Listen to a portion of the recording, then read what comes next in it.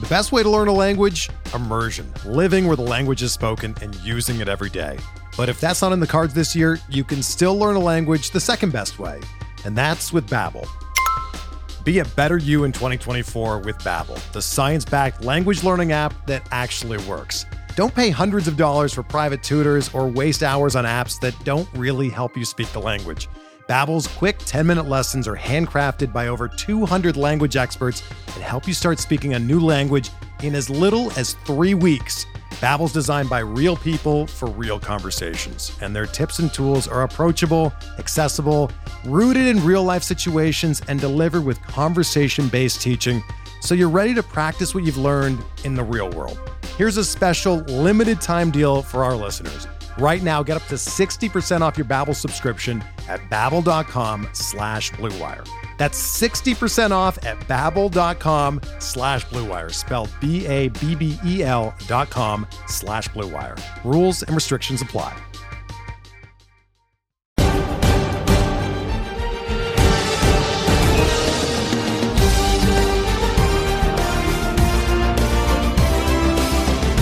Welcome to Hacks and Jacks, a fantasy baseball podcast.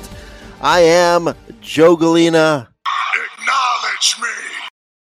And as always, I'm joined by my friend Scott Chu. Acknowledge him. How's it going there, Scott?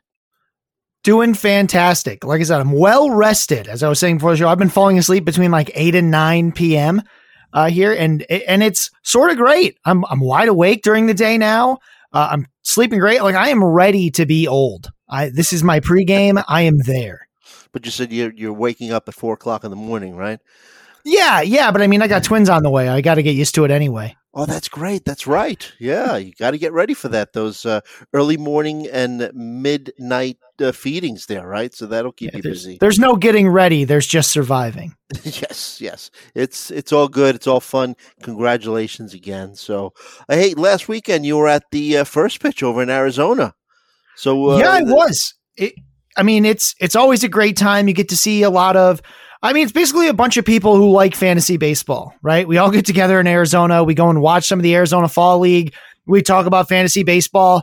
And then we, in our free time, have our adult beverages or not, whatever you like, and then continue to hang out and just talk with people that have a similar interest, right? Mm-hmm. It's not all just baseball. It's getting to know other people in the industry, other people who play a lot, right? It's a lot of fun. We play. You play poker and you can get your butt kicked by Jeff Zimmerman, or you can go listen to Paul Spohr and Justin Mason get heckled by Nick Pollock and a drunk Eno. It's great.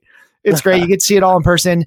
Everybody, you hear this a lot about First Pitch Arizona, and it's painfully true. Everybody is so nice, right? Like, we all want to get to know each other, like whether you're in the industry or not, right? Like, one of my favorite things there is just meeting other people who like play fantasy baseball, right? Like, the number of people in my inner circle here in person is me, right? Like, I'm the only one. You mean your wife doesn't play fantasy baseball? Oh God, no. She hates hearing me talk about fantasy baseball for an hour and a half with you, even though she's not even in the room, right? That's her level of interest in fantasy baseball. So get to meet all these folks that, some listen to the podcast, some don't. And I don't even care. I just want to talk about fantasy baseball because, again, our friends are tired of hearing us talk about fantasy baseball, right?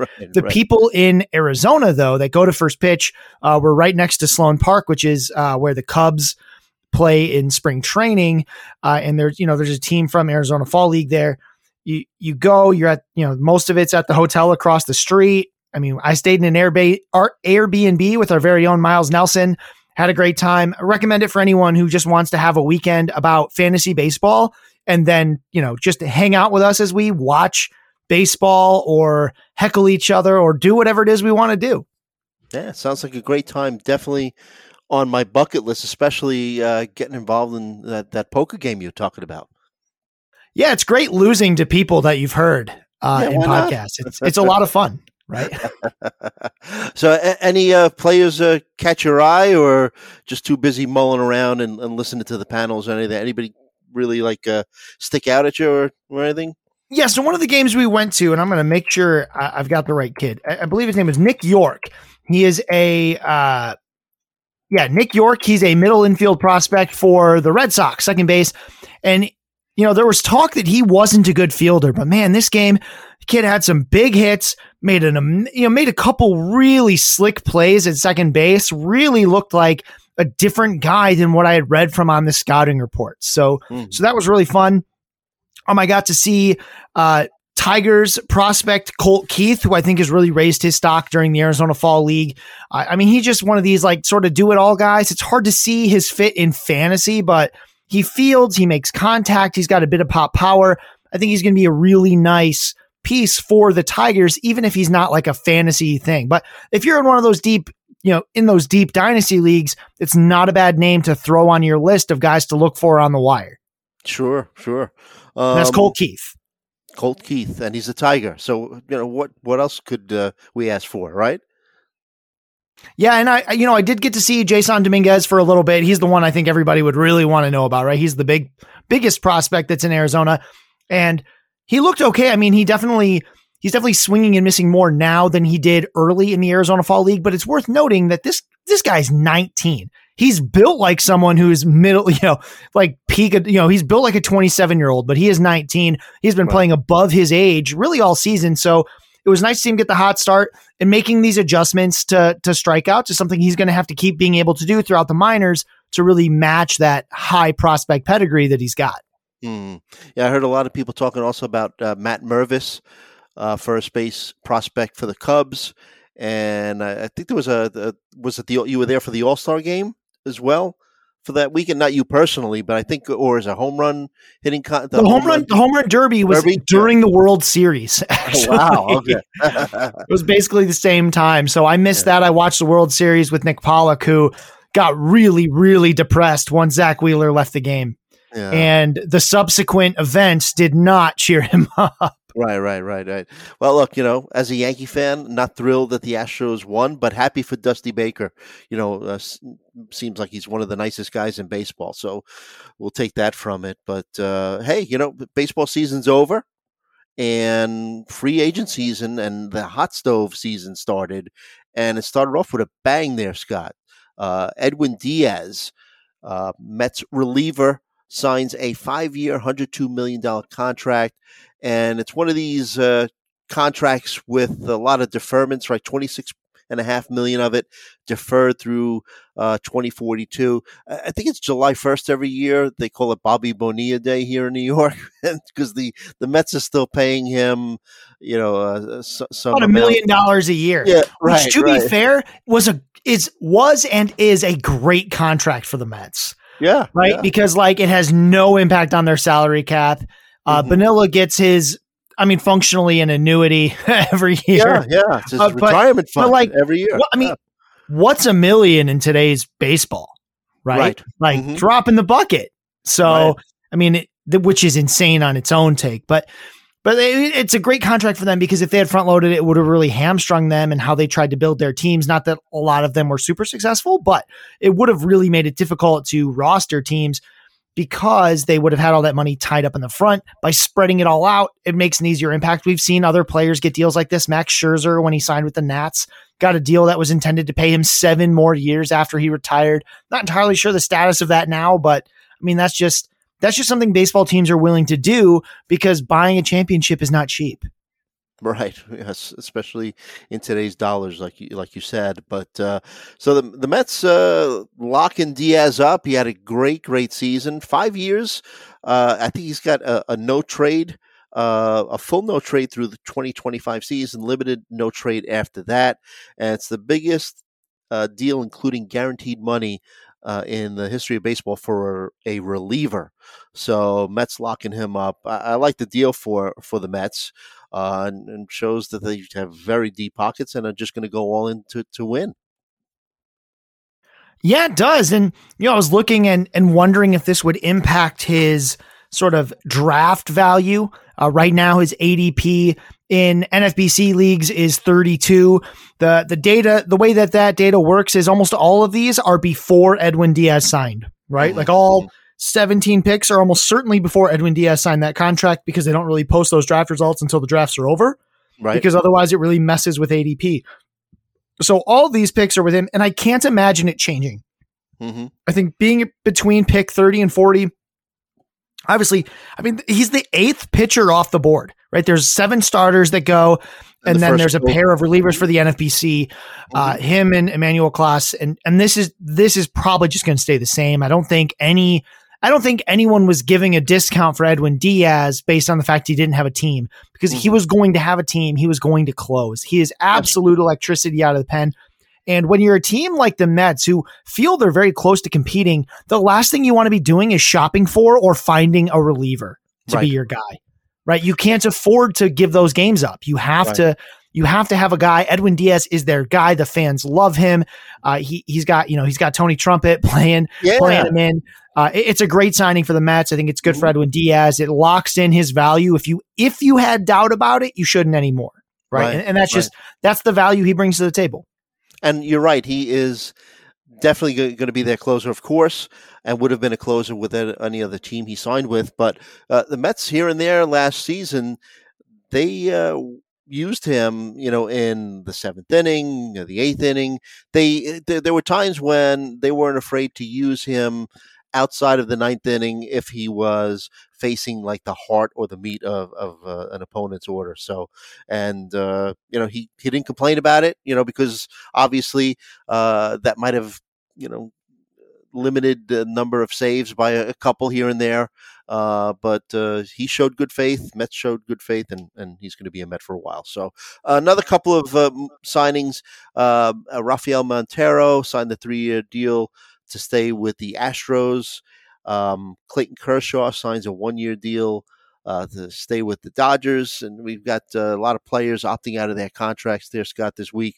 Justin Verlander declined this $25 million option, now free agent. And Astros, like I mentioned, they signed Montero. And kind of surprisingly, I guess, James Click, their GM, quit after being offered a 1-year deal after winning a World Series, and the assistant GM Scott Powers also fired. So a little intrigue there, but supposedly Click didn't really get along with the Astros owner, but the guy won a World Series, and I guess they just gave him a 1-year contract just to give it to him, kind of disrespectful, I guess, that he didn't get more than 1 year, but I guess that's the way Click felt, and he left.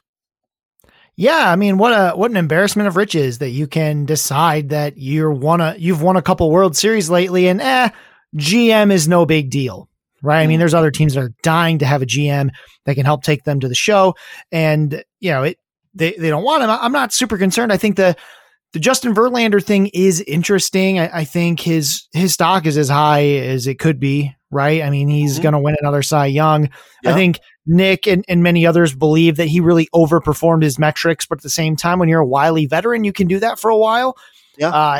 I know a lot of people here in Michigan and Detroit fans are really hoping for a 1-year reunion, even though it doesn't make a ton of sense. The Tigers are more than a pitcher or two away from competing, especially with the number of young players that they'll be missing in their rotation early in the season, like Mize and Skubal.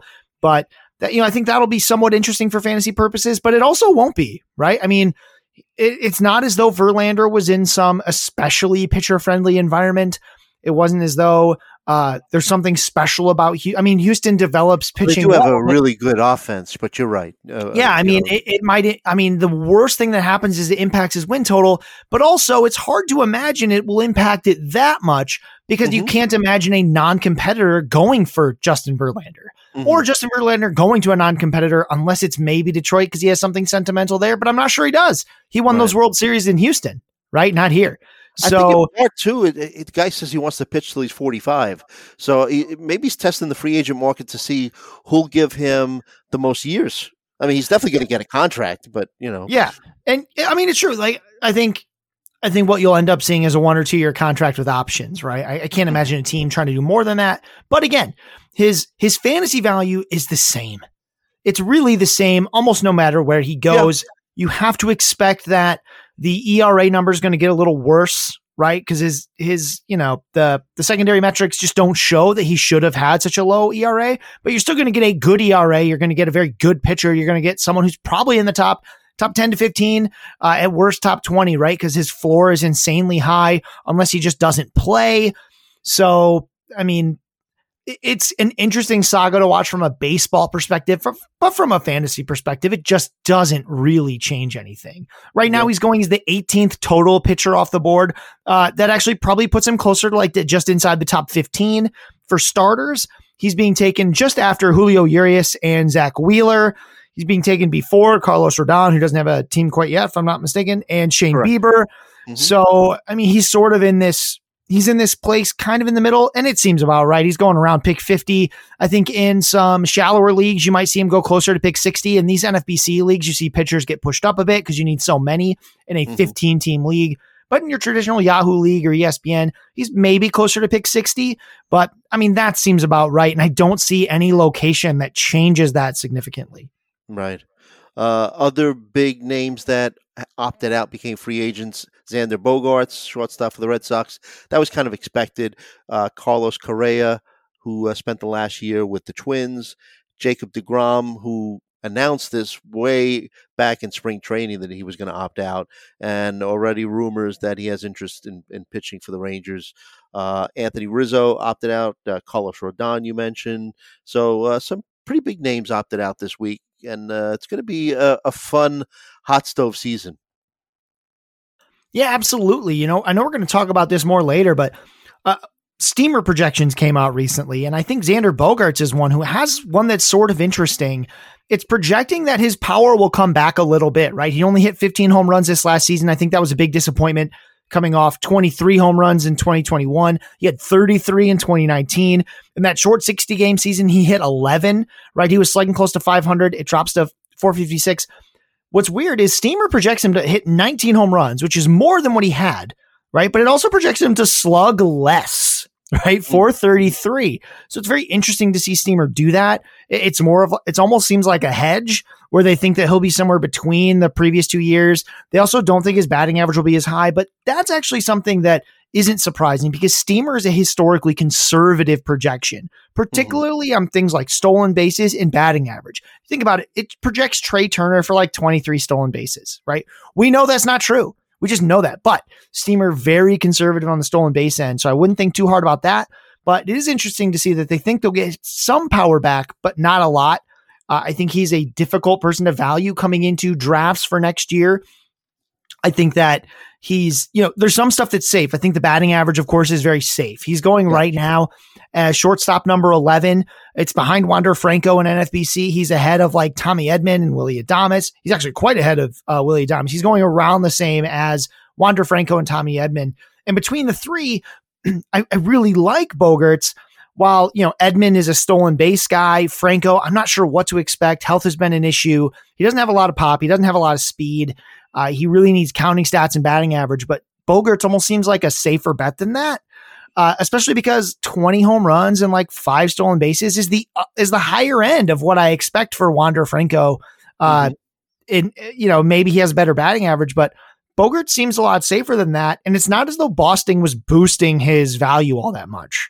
Right. I mean, Boston, the offense has not been the same. Yeah, it's a fairly hitter friendly park, but not so much that it's a huge deal for him.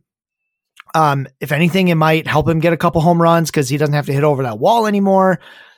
He's a difficult guy, but we do know that shortstop is insanely deep, right? It's not only season, yes. It's not only deep with elite guys because like Tatis and Lindor are 4 and 5, right? And they're going inside the top 35 picks. It's top on the back end too, right? The 15th shortstop going off the board, guy you mentioned, Carlos Correa. We don't know what team he'll be on. We don't always know how much he'll play. He's going as pick 124, right? I mean, that's pretty darn late. That's the 15th shortstop off the board. So depending on the type of league you have, shortstop is either going to feel very deep or it's going to feel like you really needed one of those top guys, right? Because there is a drop off and it happens around that Carlos Correa, Ahmed Rosario range.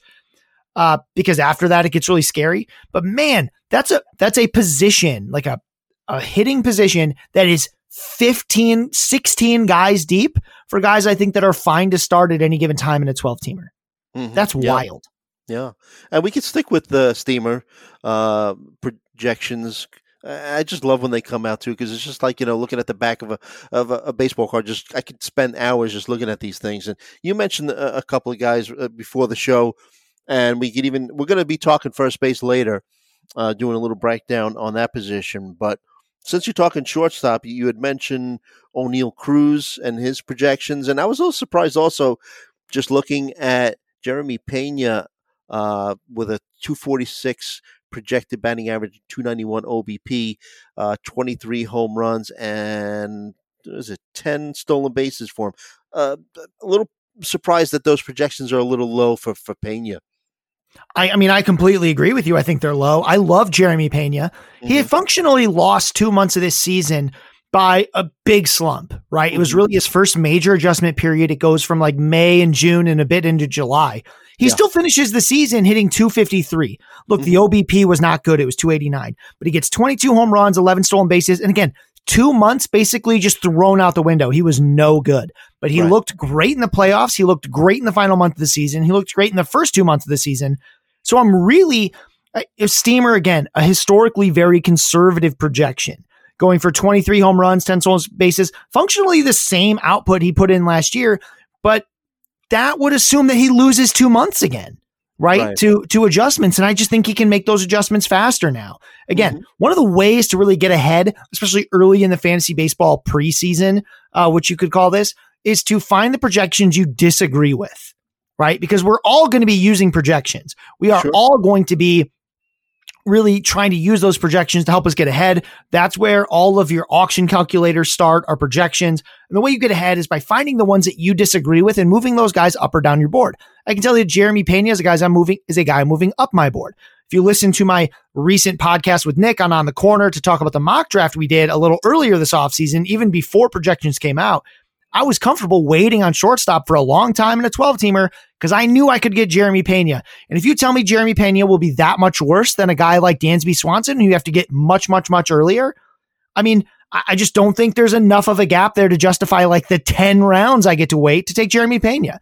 I think his stock's going to come up here during the offseason, but I think I love Jeremy Pena. I mean, I see that 22 home runs, just over 20 home runs, about 10 stolen bases and a 250 average. I think that's the floor. I think that's the worst that we'll see from Jeremy Pena. I think that he's become a much better hitter and that he's going to be a better value than that. And he's a great back end option at shortstop. And I think the only thing that moves his value up is more people are going to realize that he's going too late, right? His ADP will come up to a more reasonable level and I'll still be taking him. Yeah, right? I don't just like the value. I like the player. So if the value gets worse, I'm still going to like the player. Yeah. And you alluded to Fernando Tatis. They have him playing only 125 games, obviously, because he's going to start the season serving his suspension for PED use, but still 37 home runs in that 125 game a season. And this is something that we talked about. I'm a little shy about drafting him just because of all his issues, but he's getting that shoulder taken care of now he's having surgery in the off season. But you and I both have agreed that as soon as his bat's in the lineup, the guy hits. So here are the number of shortstops that Steamer projects to hit more than 30 home runs. Again, remembering that this is a conservative sort of projection. Fernando Tatis Jr. End list. Right? He is the only one they think will hit that many home runs. Second is Willy Adames at 28, which I think is a spicy little projection, and I like it a lot. But Tatis is also projected to hit 283, 37 home runs, 20 stolen bases. That sounds a lot like one of the best players in fantasy. I think, it's crazy to me. He's actually going, he's going a little further down in drafts in NFBC, and NFBC is the first ADP data we get. So it drives a lot of the ADP that we see later. Here's the thing though. NFBC doesn't have an IL, especially in draft champions. And you can't get burned like that on an early pick because they're 15-team leagues. Tatis is shortstop and outfield eligible. And I think in 12-team or 10-team leagues, especially if you have an IL, he needs to be going towards the end or end of the first round, beginning of the second. That's how good Tatis is. You can make up those innings, especially in like a Yahoo league when you only need one shortstop and 3 outfielders. You can make up those games early in the season. He's coming back right away because the Padres were able to go a bit in the playoffs, and that counted towards his suspension. So he's not missing that much of this season. I mean, less than a month. He's going to be in. He's going to play really well.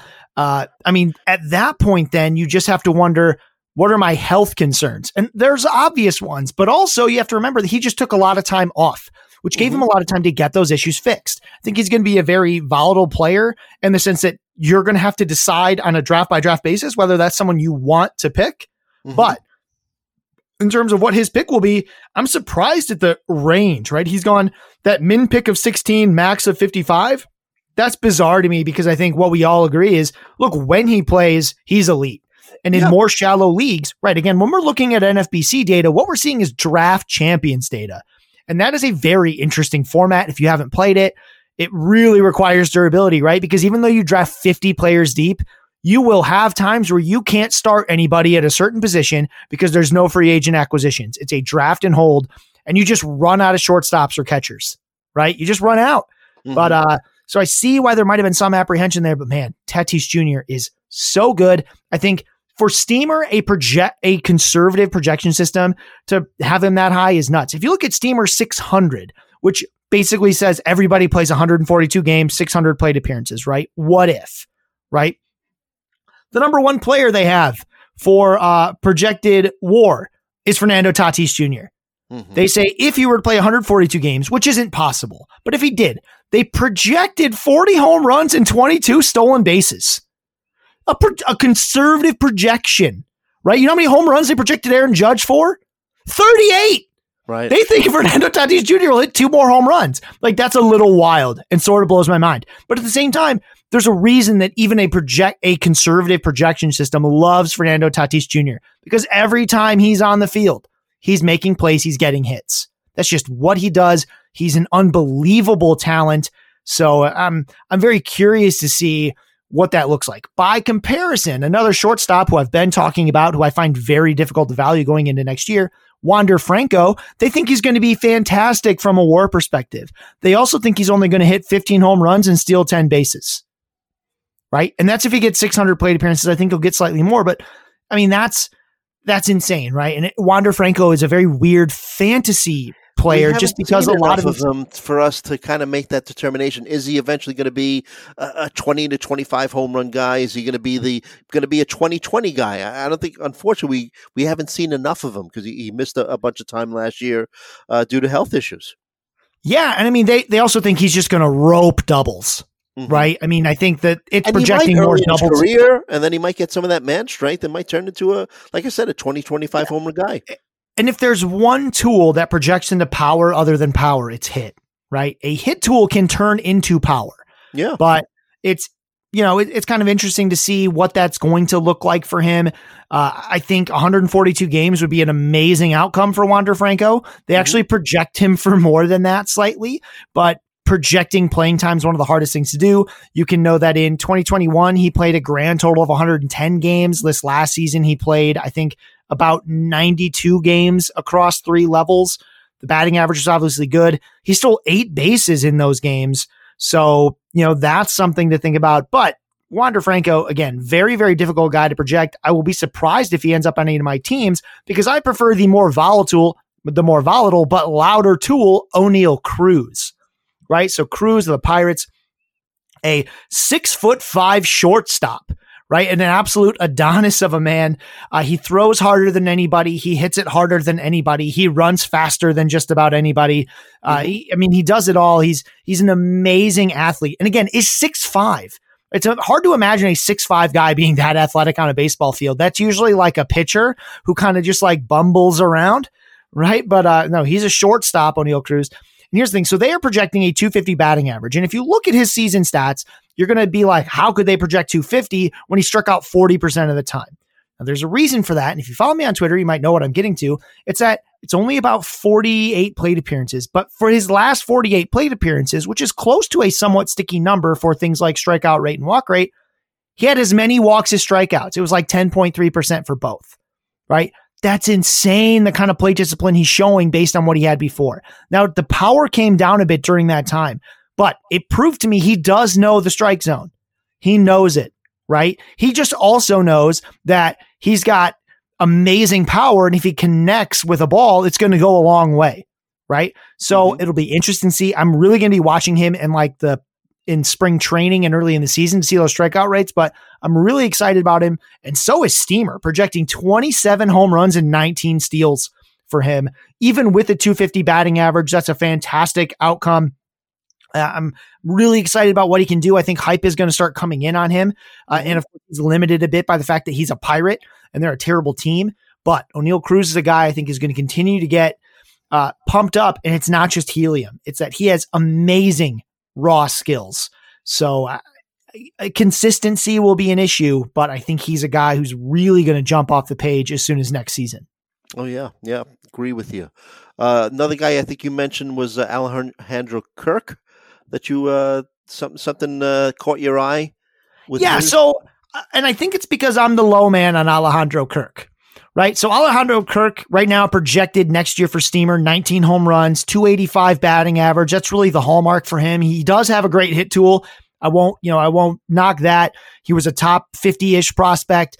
He's as Fangraph says, a bowling ball of a human, and every bit of that, right? He's 5'8", 265 behind the dish. He did hit 285 this last season, hit 14 home runs. Here's the thing. And he had amazing plate discipline, more walks than strikeouts. The problem is how his splits worked out. And I don't want to just always be like, oh, second half splits means he's not any good. But in the second half, he only hit 246. He hit just 3 home runs in 56 games, right? Something happened there. And I'm wondering why none of the projections or folks making rankings care. Right? Like that's 56 games, 203 plate appearances of below, just not very good. Mm-hmm. Right? He did have one more walk than strikeouts, but like those rates don't matter when you're hitting 246. Right? Like why should I be excited about a guy who in the entire second half had a 95 WRC plus? He slugged 320 in the second half with a 340 OBP. That tells you a lot about his power, right? It vanished. I'm very concerned about it, and I'm certainly concerned about it because obviously, again, these draft champions leagues are 2-catcher leagues and all that, but Alejandro Kirk going 7th among catchers, and I think people are going to push him up even higher on their draft boards, and that's wild to me because to me, number one, I think Adley Rutschman is the guy that you want to be targeting. I think that he's a fantastic talent. I think that what he showed in the second half, being, I think, the second best player in WAR in the second half, between him and Aaron Judge, right? Part of that's his defense. You don't get to take that with you in fantasy, but Rutschman is an otherworldly hitter.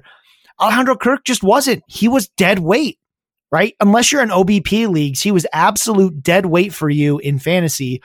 And if you're going to, like, why use a pick on him as a top 7 catcher that's going to happen, NFBC pick 108, right? Why do that when you can just wait and get Sean Murphy, who was every bit as good in fantasy last year, worse batting average, but better everything else. Mm-hmm. He goes pick 162, 50 picks later. He got off. Give me that every time. Start, though. He kind of did the opposite of what Kirk had done, if I recall, because I had him on one of my teams. He just was non-existent like the first quarter, maybe a little bit longer of the season, then really came on. Yeah, and in a single catcher league, like Sean Murphy was borderline, he was like a borderline sort of rotator, right? Like you could cut him, you could stream him, you could do whatever you want. But again, at that point, it makes me wonder, right? And how long, if he continues to show no power, how long will Toronto let Alejandro Kirk DH? Volume is the other real big piece. And I'll tell you this, Gabriel Moreno, who was actually the big catching prospect for Toronto. They actually have 3 catchers that you have to worry about. You've got Alejandro Kirk, you've got Danny Jansen, and you've got Gabriel Moreno. The thing about Moreno is he had a slow start, but he is a guy who will be more consistent, I think, in terms of batting average. He's that kind of player, right? He's got an amazing hit tool as well. Kirk, I think, will become redundant. And if he continues to show no power, why hang around with him, right? Mm-hmm. You could just go with the younger Gabriel Moreno. You figure out what you got to do with Danny Jansen versus Alejandro Kirk, but one of those guys is likely to be gone. I feel like there's so much downside with him, and I would at least want the guy that's right after him in the ranking. So it's Kirk at 7, number 8, MJ Melendez, who does play outfield. He's catcher and outfield eligible. He mostly plays in the outfield right now, and he leads off, right? And yeah, the batting average isn't nearly as good, but there's pop there. There's speed. He's like a poor man's Dalton Varsho.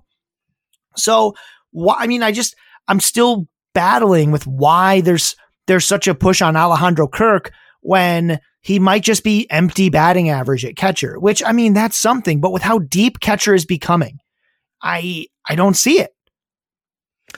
Oh, they project him to have 19 home runs, and Danny Jansen, who you mentioned before, Steamer projects him to have 22 home runs, and there's a lot of at-bats for both of these guys, and it's going to be interesting if Steamer's projections are on the right track to see how the Blue Jays get these guys playing time. If maybe they use, like you mentioned, Kirk, they used them as a DH last season, but they have Jansen. Steamer has Danny Jansen playing 116 games, and Kirk with 126. Yeah, just to sort of put a cap on it, Steamer currently projects Alejandro Kirk to have a 141 WRC plus. That's 11 points better than Adley Rutschman. It's many points better than JT Realmuto, Will Smith, all those guys, right? I will light my pants on fire if Alejandro Kirk has a better end of year WRC plus than Rutschman, Realmuto, Smith, and name them. Right? Like I just don't think he will. I don't think that power's there. I don't see how they project him to be second among catchers in slugging. I just don't see it. 467 from what? The guy slugged 20 points below his OBP in the second half. Right? I mean, they are projecting an adjustment that I just think is wild. Right? They just expect him to go back to his first half, and you just can't do that. Right? Not unless you have a longer track record. To sort of riff on that. They do project Juan Soto to be much like he was prior to last season when he fell off in the second half. But we have years of data on Juan Soto in the major leagues being a plus hitter. We have 2.5 months of Alejandro Kirk being a plus hitter and about as long not being that. So that's really where my concern is there. Again, I think that he's a fine catcher for fantasy, but to me, he's totally back end and one that could be on the brink of being a replaceable player if that power looks anything like it did in the second half, meaning non-existent. So in a one-catcher league, he's not on your team? He will almost always be taken before I think about considering him. All right. Fair enough. All right. So we're going to be referring back to these Steamer projections as we're going to be talking, like I mentioned before, first base position, and we're going to get started with the top 5 right after this. The best way to learn a language? Immersion. Living where the language is spoken and using it every day. But if that's not in the cards this year, you can still learn a language the second best way, and that's with Babbel. Be a better you in 2024 with Babbel, the science-backed language learning app that actually works. Don't pay hundreds of dollars for private tutors or waste hours on apps that don't really help you speak the language. Babbel's quick 10-minute lessons are handcrafted by over 200 language experts and help you start speaking a new language in as little as 3 weeks. Babbel's designed by real people for real conversations, and their tips and tools are approachable, accessible, rooted in real-life situations, and delivered with conversation-based teaching, so you're ready to practice what you've learned in the real world. Here's a special limited-time deal for our listeners. Right now, get up to 60% off your Babbel subscription at babbel.com/BlueWire. That's 60% off at babbel.com/BlueWire, spelled BABBEL.com/BlueWire. Rules and restrictions apply.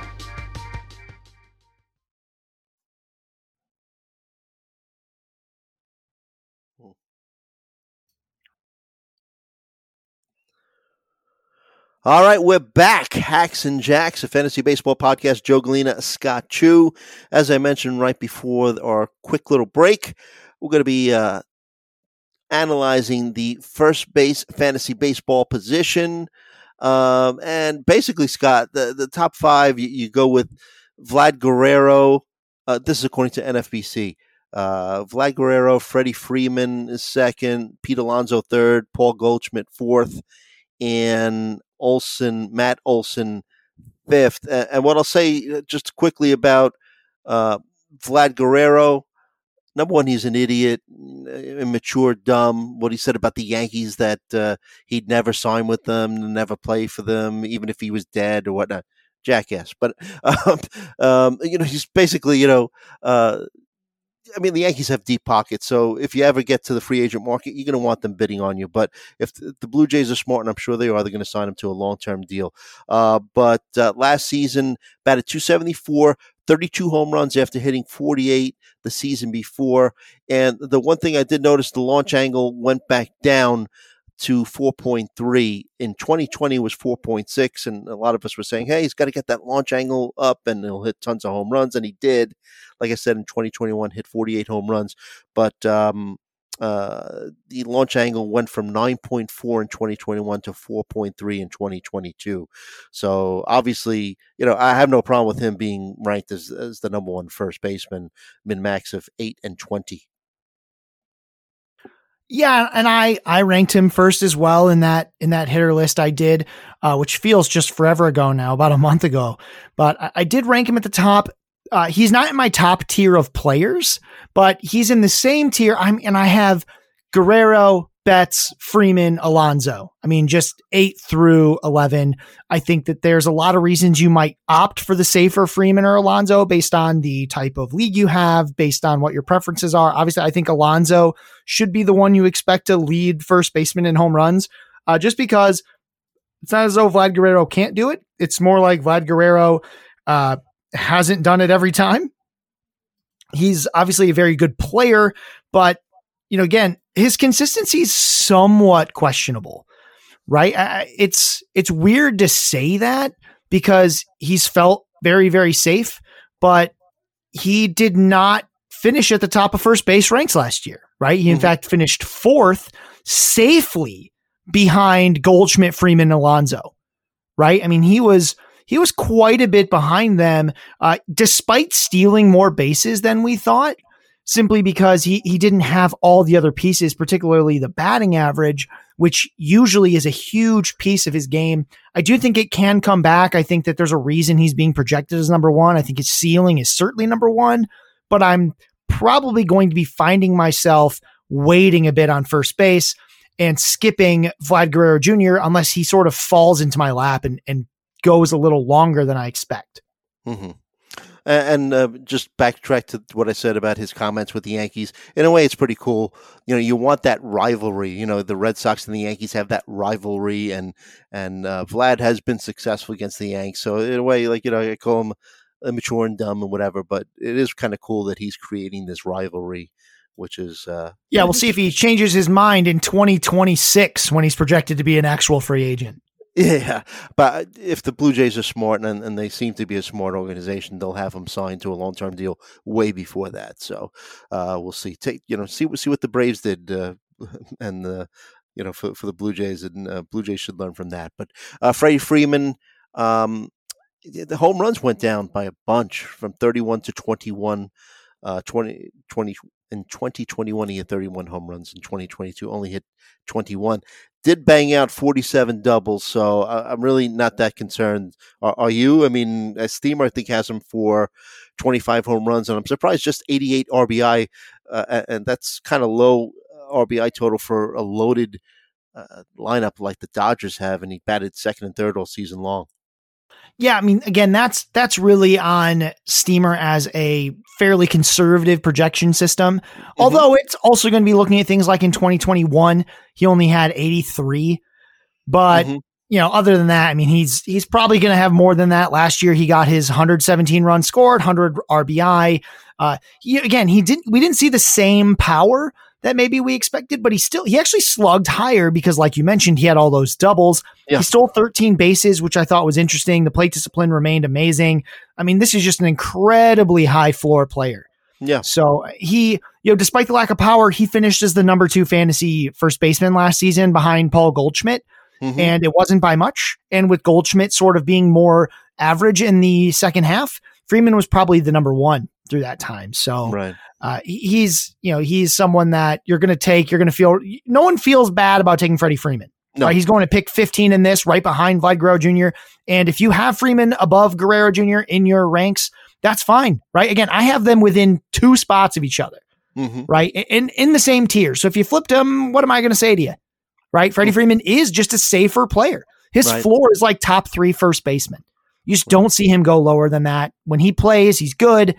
I get it. And that 325 batting average, like for a lot of teams, they might have rather had that extra batting average and good counting stats than just the extra home runs, potentially sacrificing the batting average. Mm-hmm, mm-hmm. And following Freeman, we have Pete Alonso, Mets first baseman. Basically, if he's healthy, he's guaranteed 40 home runs. Hit 40 last year with 131 RBI.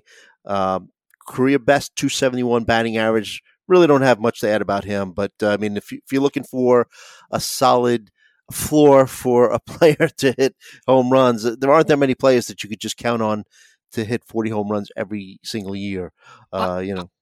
I mean, I totally agree. I just, one, he plays all the time. Yeah. 161 of 162 games, 57 of 60 games, 152 of 161 games, 160 of 161 games. Those are his 4 seasons in the major leagues. Yeah. Right. The floor is incredibly high. He had that 231 batting average in 2020. Remember, that's only a 57 game sample. Mm-hmm. So there were likely 57 game samples this last year where he hit 231, but because he's so consistent, it finishes at 271, the best finish of his short career so far. I mean, Steamer projects him for 39 home runs, right? And that's the second most among first basemen. They actually project more for Vlad Guerrero Jr., which kind of confuses me because 39 home runs would be less than what he just hit this year and would be his, would only be 2 more than he hit in 2021, right? Which is currently his lowest full season total. Yes. In a full season, he has 53, 37, and 40. Right. I mean, that's the polar bear for you. He had 131 RBI, 13 fewer home runs than he hit in 2019, but thanks to the better team in New York, he got 131 RBI. That's a massive number. The plate discipline was better than ever, right? Walking 9.8% of the time, only striking out 18.7. I think that really gives you that batting average floor you've been looking for. If you had any concern about it before, that's 2 straight years with a sub 20% strikeout rate. Again, he is just an immensely safe play. I mean, I don't see a scenario where I ever rank him above Freddie Freeman, but I see every scenario where what I did this season was I ranked Freddie Freeman 10, Pete Alonso 11. I mean, that's just the way that's going to be because I tend to value that batting average just a little bit more because it's hard to make that up if you don't get it.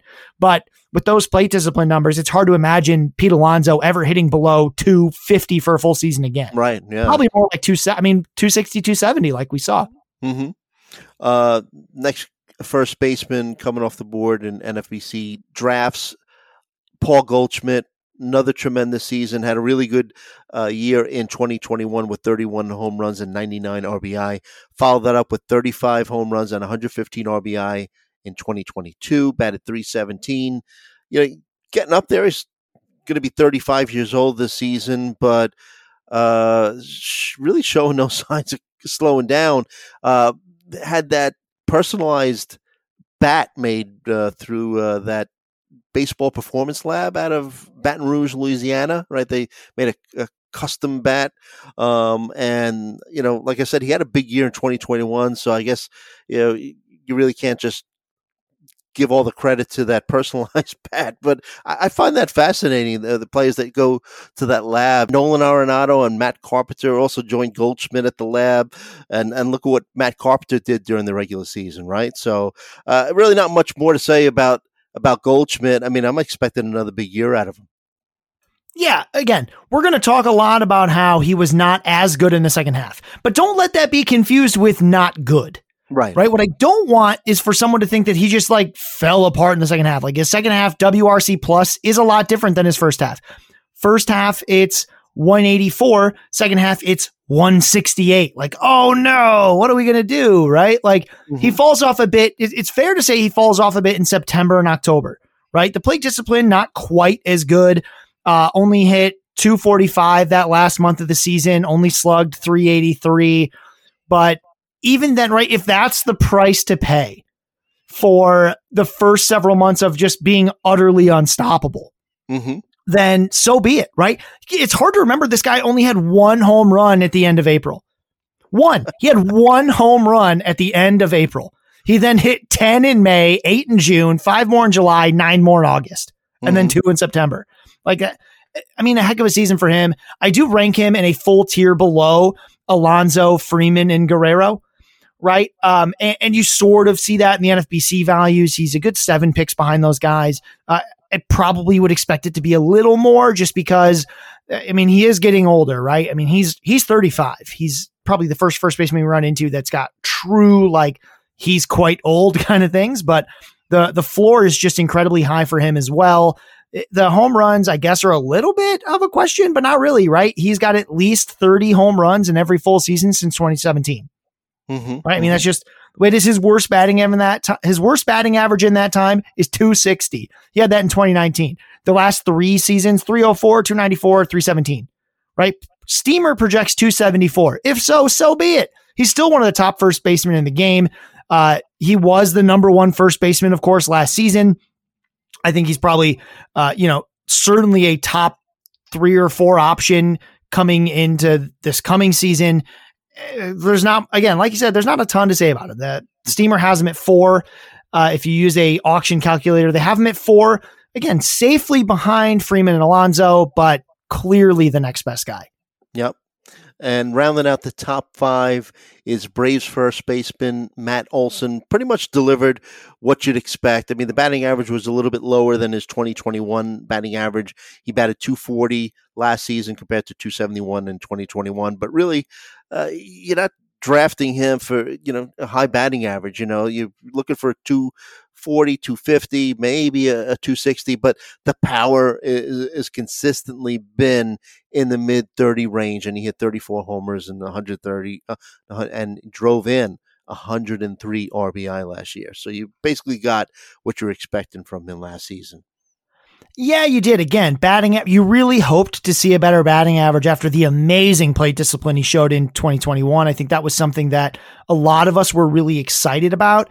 Didn't quite pan out the way you hoped in 2022, but so be it. He had, the thing with him is he has some of these really high ups and downs. And in 2022, we saw that. We actually saw it late in the season in September. It's so weird. If you look at that rolling chart in September, he has some of the lowest lows we've seen from him in ages, right? He's got 15 game streaks, whereas WOBA's 150. That's about half of a bad WOBA, right? Like, it's bad. So, but what we see is between, like, just his last couple games, his rolling chart changes. On September 25th, that rolling chart, his previous 15 games, 157 WOBA. On October 4th, that rolling 15 game, or October 5th rolling game WOBA, 440, right? He has this ability to go on these absolute tears that can just change everything. I think that's leaving a good taste in a lot of people's mouth. And I'm not saying it shouldn't. I'm just saying you have to remember that this is a high, sort of a high ceiling, low floor guy in spurts. So it can be a little rough to roster him if that's something you're worried about. I know at the end of the season, he finished inside the top 10 at first base, but not quite as good as you want. I think it was about 7th or so. He was functionally tied with Christian Walker and CJ Cron in that tier, which is sort of the end of the tier that you feel really good about. I rank him higher than that coming into this next season. I have him, again, I don't have any other first baseman between him and Paul Goldschmidt, but I have him in a full tier below Paul Goldschmidt, which feels right to me. And in the tier above, Nate Lowe, Vinny Pasquantino, Jose Abreu. But if the ADP stays where it is, I'm probably skipping Matt Olson to get to these guys that are after him, because I think that they have much higher floors and I can hunt for ceiling elsewhere that doesn't come with such an anchor on your team when he's going through those rough spurts. Right. And you mentioned one of the guys you just mentioned was Vinny Pasquantino. He's 6th first baseman coming off the board in NFBC drafts. We talked about him in our last podcast, so you could go back and listen in. But I was just impressed that in his debut season, he played 72 games and had an 11.7 walk rate and just an 11.4% K rate. And that's pretty much what he's done his entire career. But I think you had your concerns with just the supporting cast around him in that, if I recall, the supporting cast around him in that Royals lineup. But got to love his contact skills. I'm not sure that he's going to be like an automatic 30 home run guy, but mid-20s it could be a definite possibility. Yeah, I mean, Steamer thinks so too, right? Steamer gives him 24 home runs for next season with a 278 batting average, a 363 OBP. I mean, those are fantastic numbers. And I rank Vinny Pasquantino quite well. I rank him as the 51st hitter overall. He's right in this next tier of first baseman for me. Nate Lowe, Vinny Pasquantino, Jose Abreu. The thing about Pasquantino, it doesn't sound like, 6 sounds great, right? We talk about Matt Olson 5, Vinny Pasquantino 6. Let's not forget that there's a 50 pick gap between the two in the NFBC right now. And that to me is wild. The max pick for Matt Olson is 61. The min pick for Vinny Pasquantino is 62, right? That means and I get it. I didn't rank Matt Olson behind Vinny Pasquantino either, but you have to love the floor. Even when he struggled, I mean, doing the hitter list every week helps me see that even when this guy struggles, the plate discipline is always there. What that means is that I think he can make adjustments better than other young players who we see go way up and down. I mean, I talked about O'Neal Cruz earlier in the podcast. He was a guy that went crazy up and down because he loses sense of that strike zone. He gets it back, it goes away, chases stuff he shouldn't chase. Not Vinny P. Vinny P only goes after balls he thinks he can hit, right? He forces pitchers to throw him strikes. And when you're a rookie, you need to see strikes, right? It's really hard to make your adjustments against a bunch of stuff that aren't strikes. I mean, we saw that problem for O'Neal Cruz. We don't see it with Vinny P, though. I think that he's got this really high floor for a second-year player, much higher than we would expect. I'm worried a little bit about where the power will be because as he came back on really towards the end of the season, the power wasn't quite where it had been earlier. But again, that's an adjustment I think he can make. I'd rather see a guy go from making lots of okay contact and turn that into lots of good contact than going from no contact to okay contact. I think that jump from no contact to okay contact is hard, right? Because you're not even hitting the stupid thing. Then you've got to go through this period of bad contact. Then you need to change it to good and then hopefully go to great, right? I mean, this is something I want to see for a guy we'll talk later with Spencer Torkelson. At least he made contact, right? It was bad contact, but you can go from bad to good, right? It's really hard to go from none to good, right? That's the big jump. Vinny P will always make contact. That means even when he's bad, he's got a chance to even be lucky, right? Yeah. He's making contact. You're not fooling him. You're getting away with stuff against him. He can do better. I mean, we're talking the difference between good contact and okay contact on the bat when you just look at it visually is what, like a centimeter, right? I mean, that really can be the difference between a line drive to the shortstop and a gapper, right? I mean, we're talking a centimeter or two for a round bat hitting a round ball. It's a change I think he can make. It's one I think he will make. And I think this is really this tier that we're going to talk about. They're all kind of picked close together. This is where I'm going to be targeting first base in most of the drafts I'm in if I didn't grab Freddie Freeman or Alonso early. Yeah. So let's talk about this tier. You got Nathaniel Lowe, Rangers first baseman, career season, had his full breakout. If you look at 2021, played 157 games, 18 homers, 72 RBI. Added some power last season, elevated the ball a little bit more, and hit 27 home runs in 157 games. Still not that many RBI, 76, but elevated that batting average as well. 302 batting average, and second straight season where he's had an OBP of over 350. So he's only going to be 27 this year. So also had a little slight decrease in his K rate. Power's always been there, ISO of a 190 plus throughout his career. So is he one of the guys, or maybe somebody else out of this tier that you think could make the jump and maybe perform, outside of this tier and, closer to what an Olson could give you or, a Goldschmidt? So glad you asked, because I actually ranked Nate Lowe the highest of this tier. I have him slightly above Vinny P. This is another guy who I think it can be hard to remember sometimes that he was so bad to start the season. He had some contact, which was fine in the first month, but at the end of May, he had just 3 home runs and 16 RBI to his name, right? He had 16 RBI and 7 home runs in June, right? He had more than 3 home runs in every subsequent month, 7 in June, 5 in July, 7 in August, 5 in September. Right? He kept moving up that batting order. He, kept making great contact. His worst batting average month after May was 267 in July. Otherwise, it was 307, 389, 306. He just was so much better in the second half. I don't want to lean like too far into the second half stuff, but in those 72 games, he hits 15 home runs compared to 12 in the first half. He has 38 RBI. He only has one stolen base. I'm not really expecting stolen bases going forward. He did that a little bit early in his career.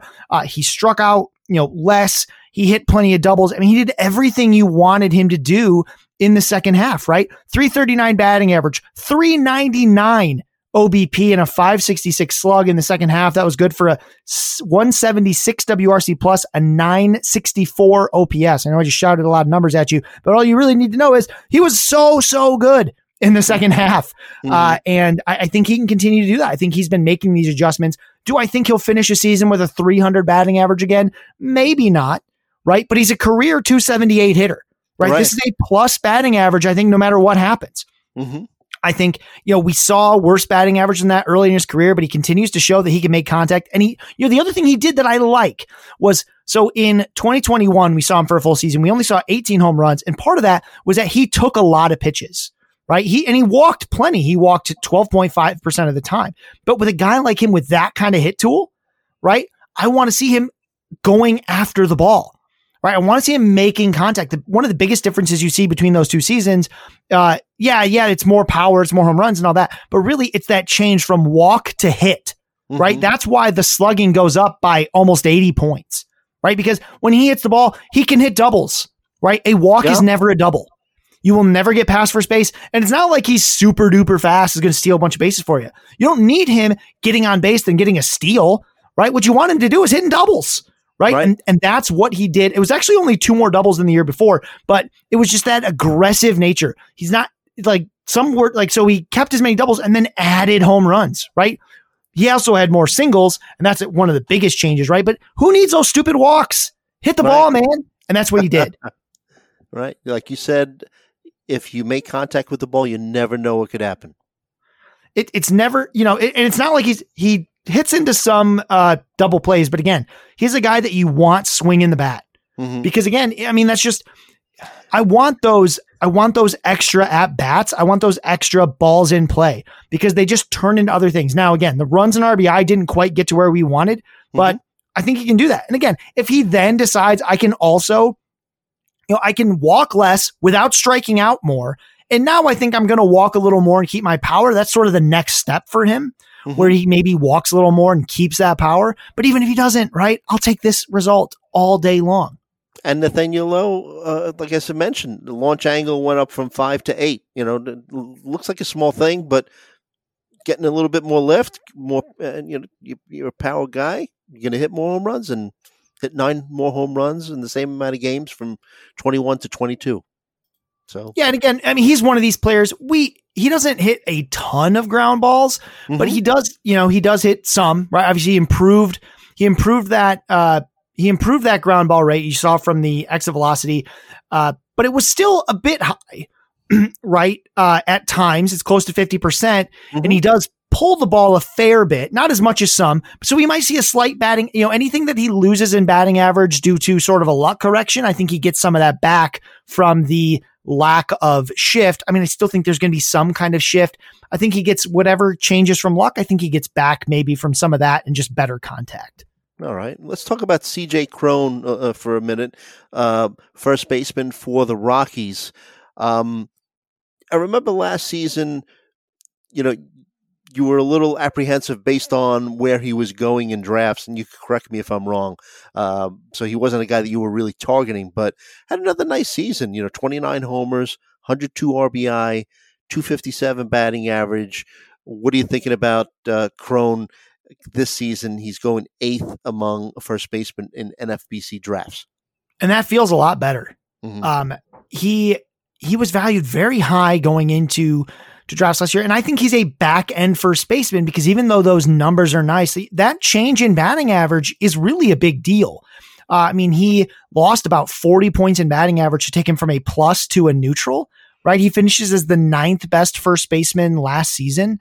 And you can't really expect a whole lot better in terms of counting stats for him on a very, very bad Rockies team, right? I'm surprised they scored 102 runs for him to drive in 102 runners, I didn't realize, right? We also saw some real erosion of the plate discipline, only walked 6.8% of the time. That was definitely lower than what we saw in the previous year. He struck out more. I'd hate to see those trend. I'd hate to see that trending in the same direction, but like he had a 101 WRC plus last year, down from 126, even though the home run numbers are the same. All of that change comes from those, that drop in batting average, right? It's about 25-ish points, down, 281 to 257. He had times where he was really difficult to even roster because of these cold spells, especially when he's on the road, right? Because of that Rockies thing. I mean, on the road, 7 home runs and a 214 batting average in 77 games. That ain't going to cut it. Now, again, that's not because he's a bad player, right? That's because being on the road for the Rockies is really hard because you have to make that adjustment to how balls just move differently when they're being pitched to you. That's really difficult. But this guy had some really rough months. He had times where he just was, on long road trips, I had to recommend to bench him a lot of the time because the production just wasn't there. He's amazing at home, and he's, like many other Rockies have dealt with, he's terrible on the road. And that's a hard player to roster because you don't make, in the second half, his WRC plus in the second half, 51. Wow. Right? 197 batting average for a Rocky. Half those games are still at home, right? That's a really hard player for me to roster. I'm not avoiding him anymore because the draft, the ADP it's after pick 100 in NFBC. He's fine, right? He might even be your third corner infielder by this point because you might have already picked up a first baseman and a third baseman potentially if you got an early one. I'm fine with it, but I don't want folks to think that this is some sleeper, right? This is not the league winning pick you're looking for if that's the impact you're trying to make, right? I think CJ Cron is a power source who is incredibly inconsistent with the rest of the stuff. That's a great point, what you said earlier about his home and road splits, that he might end up being somewhat of a streaming option for you. Like you said, you might have another first baseman or another corner infield player on your roster. But that batting average, you brought up some really compelling information in terms of his second half dive. But that 281 batting average that he had in 2021 just looks like an outlier to me when you look at the rest of his career. He never really was a guy that would kill you with batting average. You figure him for 250 to 260. I think that 281 was just something that we probably won't see again. But that was supposed to be the Colorado effect. Colorado gives you some extra power, but it's a huge outfield. What it really does is gives you more batting average from all these doubles and singles that you hit because that ball was juicy, and you get a lot of leeway if you don't quite hit home run because, again, that outfield is enormous, right? It's one of the biggest outfields in the majors. So that's supposed to give you that lift, and he lost it. And, the second half was so rough. I know as I was working on the hitter list and I was trying to give, advice, I would have to tell people you can't start these Rockies on long road trips anymore, especially in the second half. The whole team was terrible. I think there's a good enough floor there being, towards the back end of the top 10 first baseman to make him someone that you can, not necessarily target, but be okay with. But the floor is not what we thought it was. This isn't a terrible floor, but it's also the trend is not what you want to see. Right. Next first baseman coming off the board in NFBC drafts so far this season is Rhys Hoskins. He's the 9th first baseman coming off. 30 home runs, 79 RBI last season. The batting average was just about what you expect. Never really hit for a high average. Batted 246 last year, but has consistently been a good OBP guy. Had a 332 OBP last season. And Steamer projects him for another 30 home runs. Basically, what you see is what you get, in my opinion. As long as he's healthy, he's likely to hit high 20s, low 30 home runs totals. It was nice to see him get a full season back under his belt. He missed about 20 games in 2020. He missed about 50 games in 2021. So we get the full season. You probably hoped for maybe a little more power, but 30 home runs is about right. The counting stats are limited, but fine, right? I mean, they're good. 80, 81 runs scored, 79 RBI last season. He is very much a what you see is what you get. I think Steamer's a little low on the batting average. In 4 of the last 5 seasons, he's hit 240. He's hit between 245 and 247. Mm-hmm. And the only, one is off. It's 2019. He only hit 226, but the OBP is also always very strong. He is a decent player. Again, what you see is what you get. I think what I like about him is I think the floor and the ceiling are really tight. He's a very projectable player. Behind CJ Cron is fine. I think that some folks may prefer a player like Rhys Hoskins, who isn't quite so up and down, who isn't surging some weeks and a boat anchor the others, whereas Hoskins is a bit more consistent. He doesn't have those kinds of splits, but he's neither exciting nor sad, right? He is a back end first baseman, and that's great. Right. What about this next guy, Jose Abreu, former White Sox, who's a free agent, and showed a big time drop in power production. Basically, was almost like a lock for 30 home runs and 100 RBI as long as he was healthy. Last season, 15 home runs and 75 RBI. Batting average was basically where it's been for a bunch of his career. He batted .304, maybe a little higher than usual. But what are you thinking about Abreu in terms of his drop in power? Do you think that that's something that we will see again? I mean, Steamer only projects for 21 home runs this season. Yeah, so the first thing is that it's not that weird to see a player at 35 years old get a little bit of a nosedive in power. That's right? Like half, though. This is just not. That was big, right? He had 19 home runs in 2020 when he only played 60 games, right? And then 30 home runs. 90 something fewer games and fewer home runs, right? Not great. It was nice to see the batting average stay up. He still finished just inside the top 10 of first baseman last season. So on one hand, you could say, hey, if that's the floor, I'm fine with it, right? He had great plate discipline. He just didn't hit the home runs quite like we hoped. It's hard to imagine a scenario, his situation in Chicago was good, right? It's a fairly home run friendly park. It was a good lineup around him near the top, even if they were often injured. He still got to hit ahead of like Eloy Jimenez. He had Luis Robert in front of him for a time. He had Tim Anderson ahead of him for a time. He had Elvis Andrus out of nowhere hitting like he's not Elvis Andrus for a time. It was interesting. So, I mean, team context for him does matter slightly, right? We do want him to end up somewhere that's an offensive friendly environment. Again, this is not a player that I think non-contenders are going to be going after, right? And you can also talk about, the expected stats do think that he went 40 points low on his slugging, right? They think there should have been a little more power there. He lost some launch angle, but that was about it. He hit maybe fewer fly balls, but I mean, it was really actually in line with what we had seen in years before. Yeah. We just didn't see the top end power. Right. Yeah. It just wasn't there. Yeah. Exit velocity, barrel rate, hard hit percentage, all within career norms. So it's kind of like odd. I mean, you can blame maybe some of it on the doubles numbers.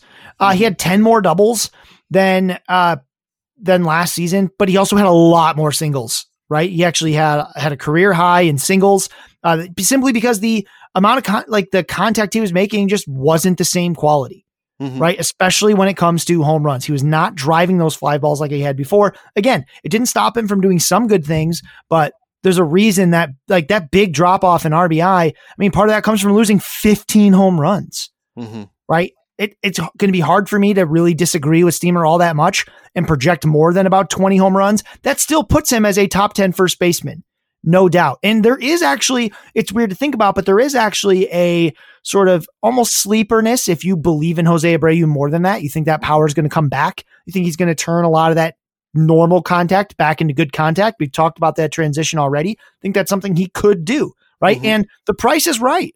Number 10 first baseman off the board. That's about what he finished last year. It's hard to imagine him finishing a whole lot lower than that unless he loses the contact and keeps the bad power. You need a couple things to go wrong there. So I like it. Again, not exciting, right? It's not something that I'm super into.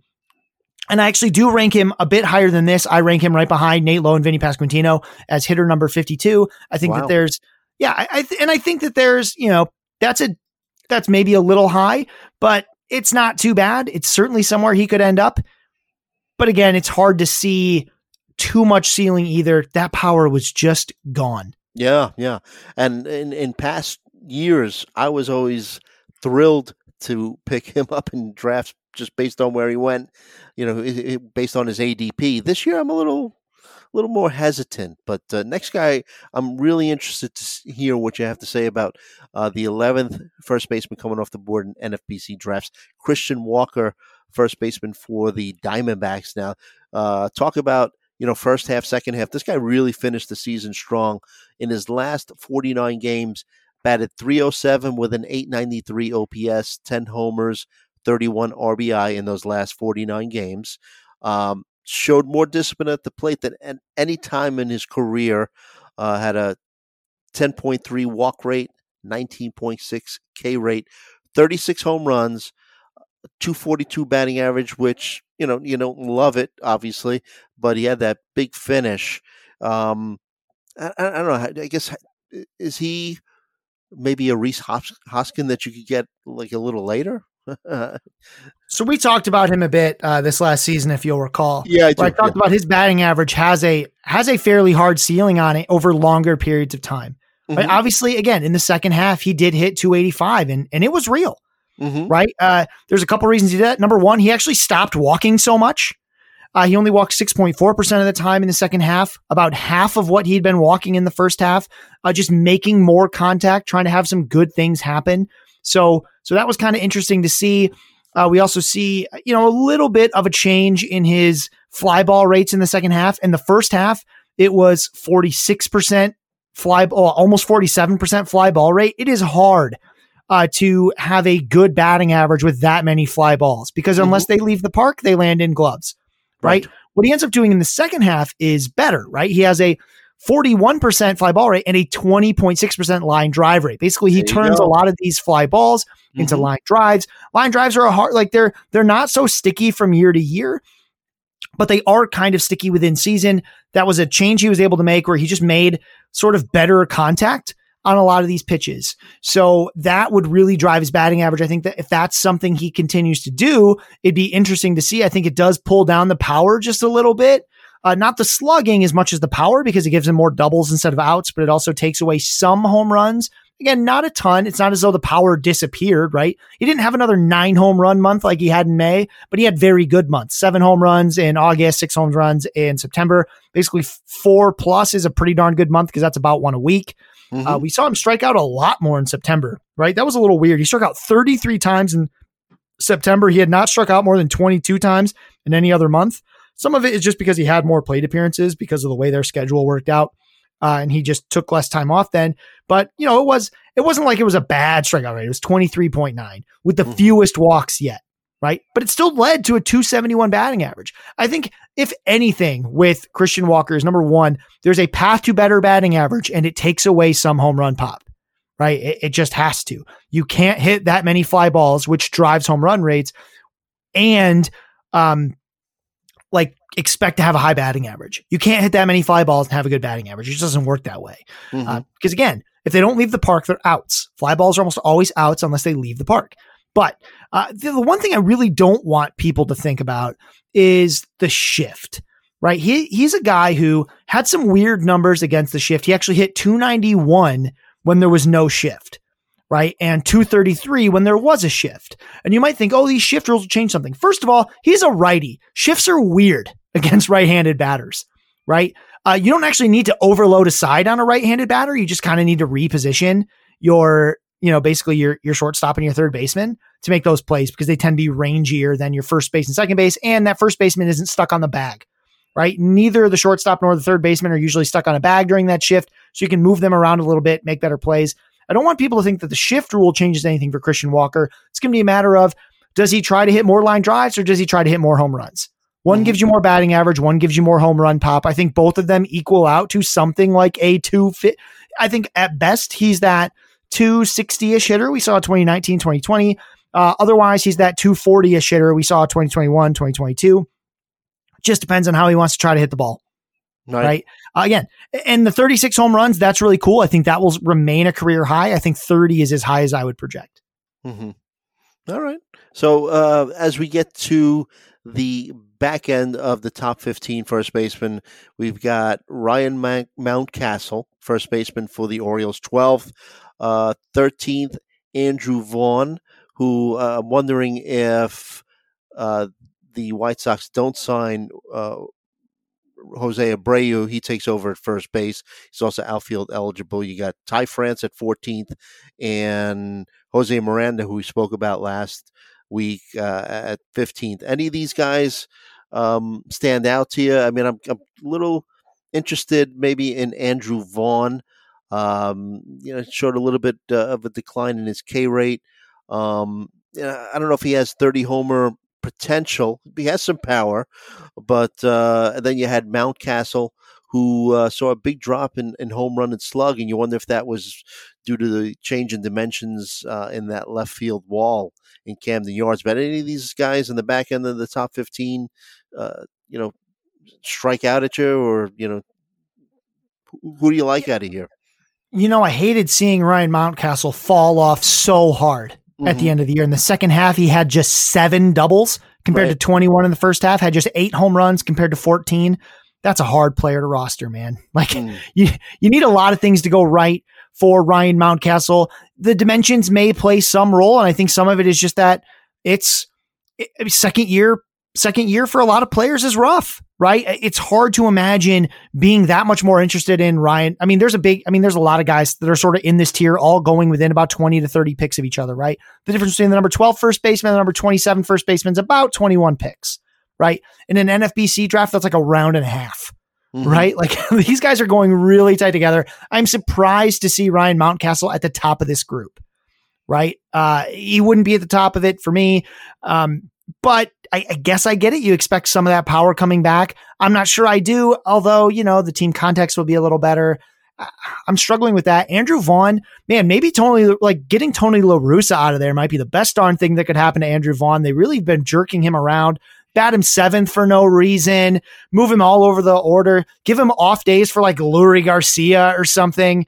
It was bizarre. I think Andrew Vaughn he's never going to be a big power guy. I don't think he ever hits 30 home runs, but he could hit 20 to 25 and be a really good batting average type player.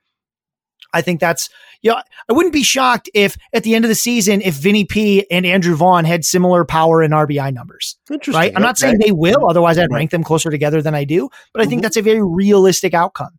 Right? Vaughn's on the better team. He's got a bit more experience. He doesn't have to worry about, again, that second year being a transition year. He's got similar power.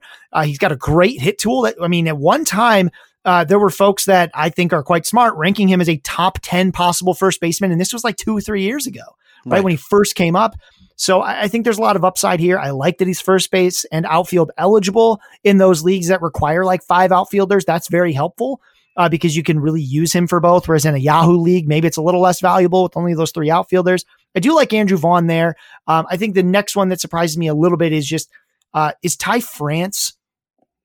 Ty France is a guy who, the margin of error for him is so tight, right? Because he doesn't walk a lot. He doesn't have 25 home run power. He doesn't have a lot of things. He needs to make a lot of contact and it needs to land.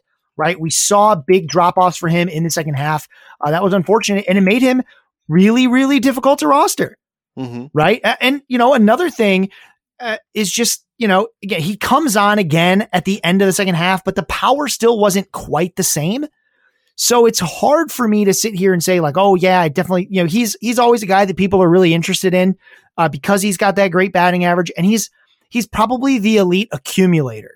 Right. Him and CJ Cron are 2 guys that are accumulators. Although Cron is also a power asset.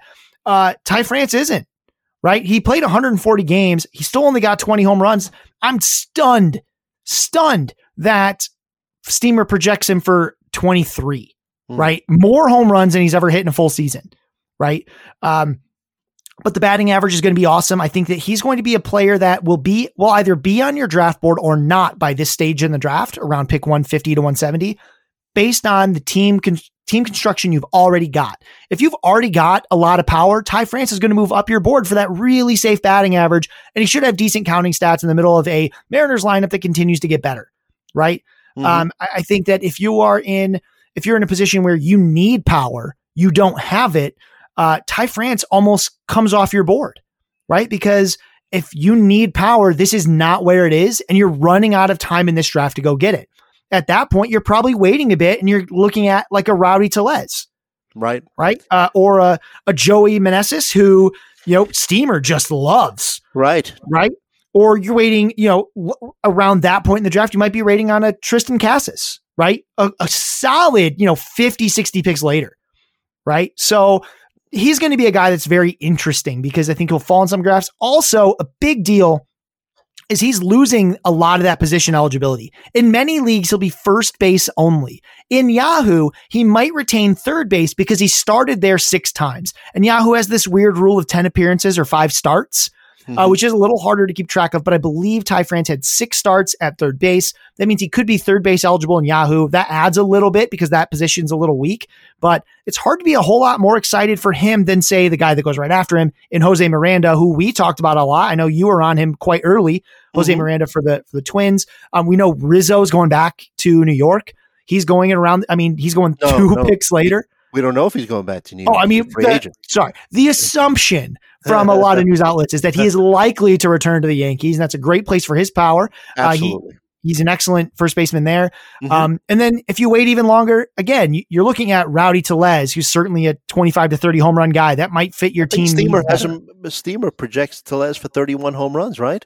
Yeah. I mean, he does have great power. I have dragged him a bit as a very average first baseman in fantasy leagues. People get much more excited about him than he is. He's a streaky player. But again, if he's getting everyday at bats, I mean, again, he's not going to play first base all that much anymore because of Vlad Guerrero Jr. And it's part of the reason, to go back to Alejandro Kirk, I'm kind of wondering a bit how this works out because they have one first base guy they can use. They have one DH spot and one catcher, and they need to share that between, Danny Jansen deserves hits.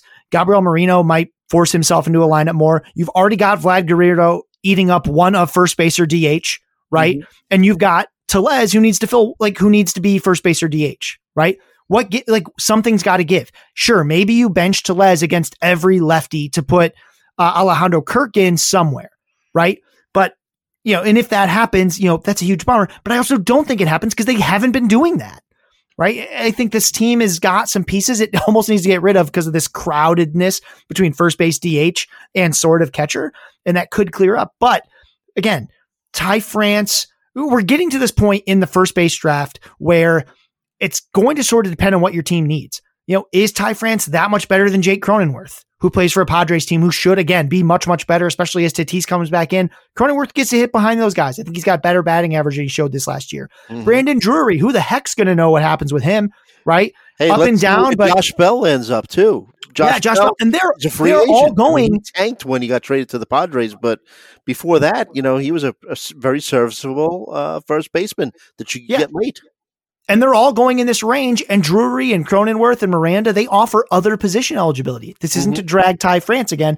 It's just he fits a very specific niche in fantasy, and I think some teams are just going to find that he's not on their board anymore by the time we get to this point in the draft because there's back-end first basemen that are interesting, right? DJ LeMahieu going outside of the top 20 in first base drafts, and what if he gets some of that power back? He's still eligible at first, second, and third. Joey Meneses, Steamer loves him.